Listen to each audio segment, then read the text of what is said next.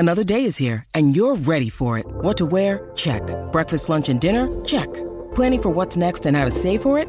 That's where Bank of America can help.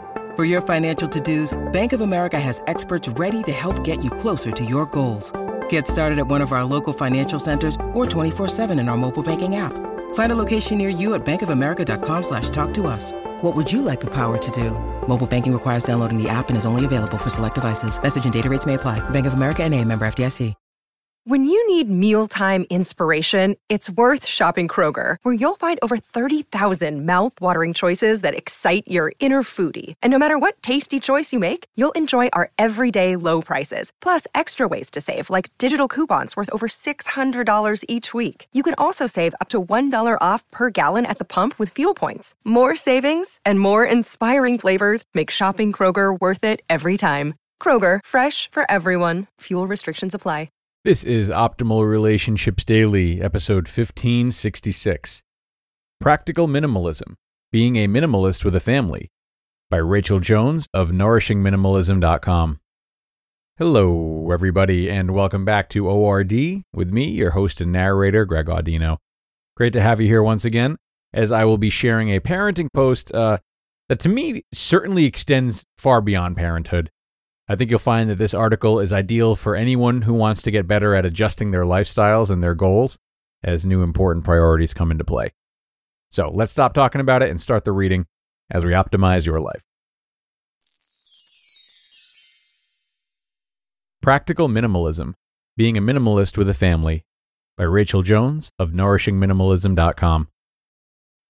If you close your eyes and visualize minimalism, what do you see? An empty home with stark white walls, a platform bed on the floor, or perhaps just a mattress, maybe one white blanket and one pillow, a teeny tiny home with little or no decor, someone traveling across the country with a handful of possessions and a backpack. Maybe minimalism looks like this for some people, but certainly not for all minimalists. Minimalism with a family. Sure, if I was single, I could live in a tiny home with an extremely minimal amount of stuff. But that's completely impractical with a family. We need to get away from the idea that minimalism is only having a very tiny amount of stuff. If you get that idea stuck in your head, you'll likely end up in one of these situations. You won't start on the path towards minimalism to begin with. You'll live in frustration because you'll get rid of very useful things and end up living an uncomfortable life that's harder than it needs to be. And you'll throw your hands up and quit, because you can't quite get to the desired minimal number of items that you feel qualifies you to be a minimalist. Find the sweet spot. Minimalism for most of us means finding that sweet spot, the right number of items for our needs. It's not getting rid of everything for the sake of having nothing. Minimalism needs to be practical to work for families. It's not having so little that your life is hard or unpleasant. For example, I want enough clothing that I don't have to do laundry every single evening to have the right clothes clean for the next day. But I do limit it to a reasonable, minimal amount for our needs. I'm not going to have so little food in the house that I have to run to the store daily in order to keep everyone fed. But I keep food simple.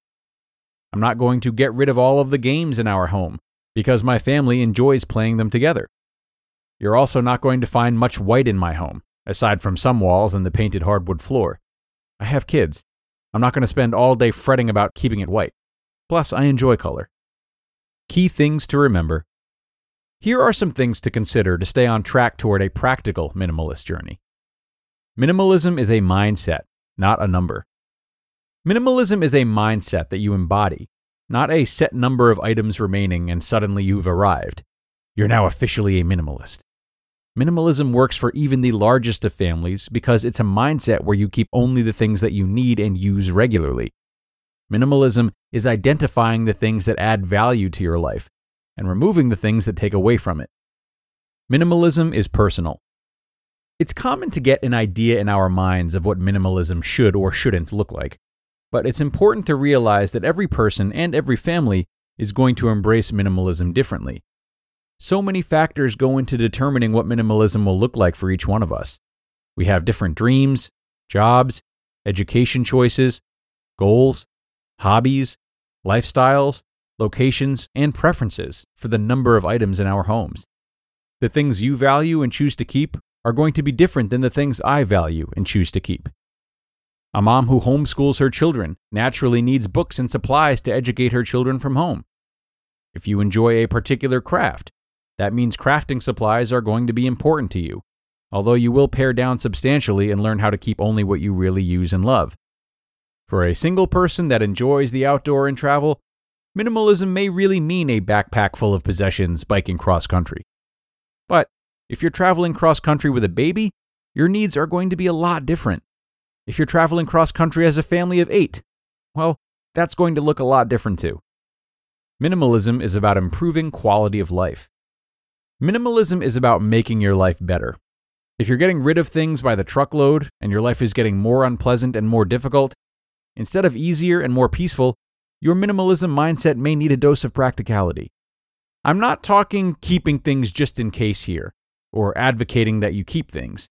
I'm referring to the idea of minimalism where you feel you have to get rid of every single thing, or you're not really a minimalist. Ask yourself these questions when you're not so sure about something.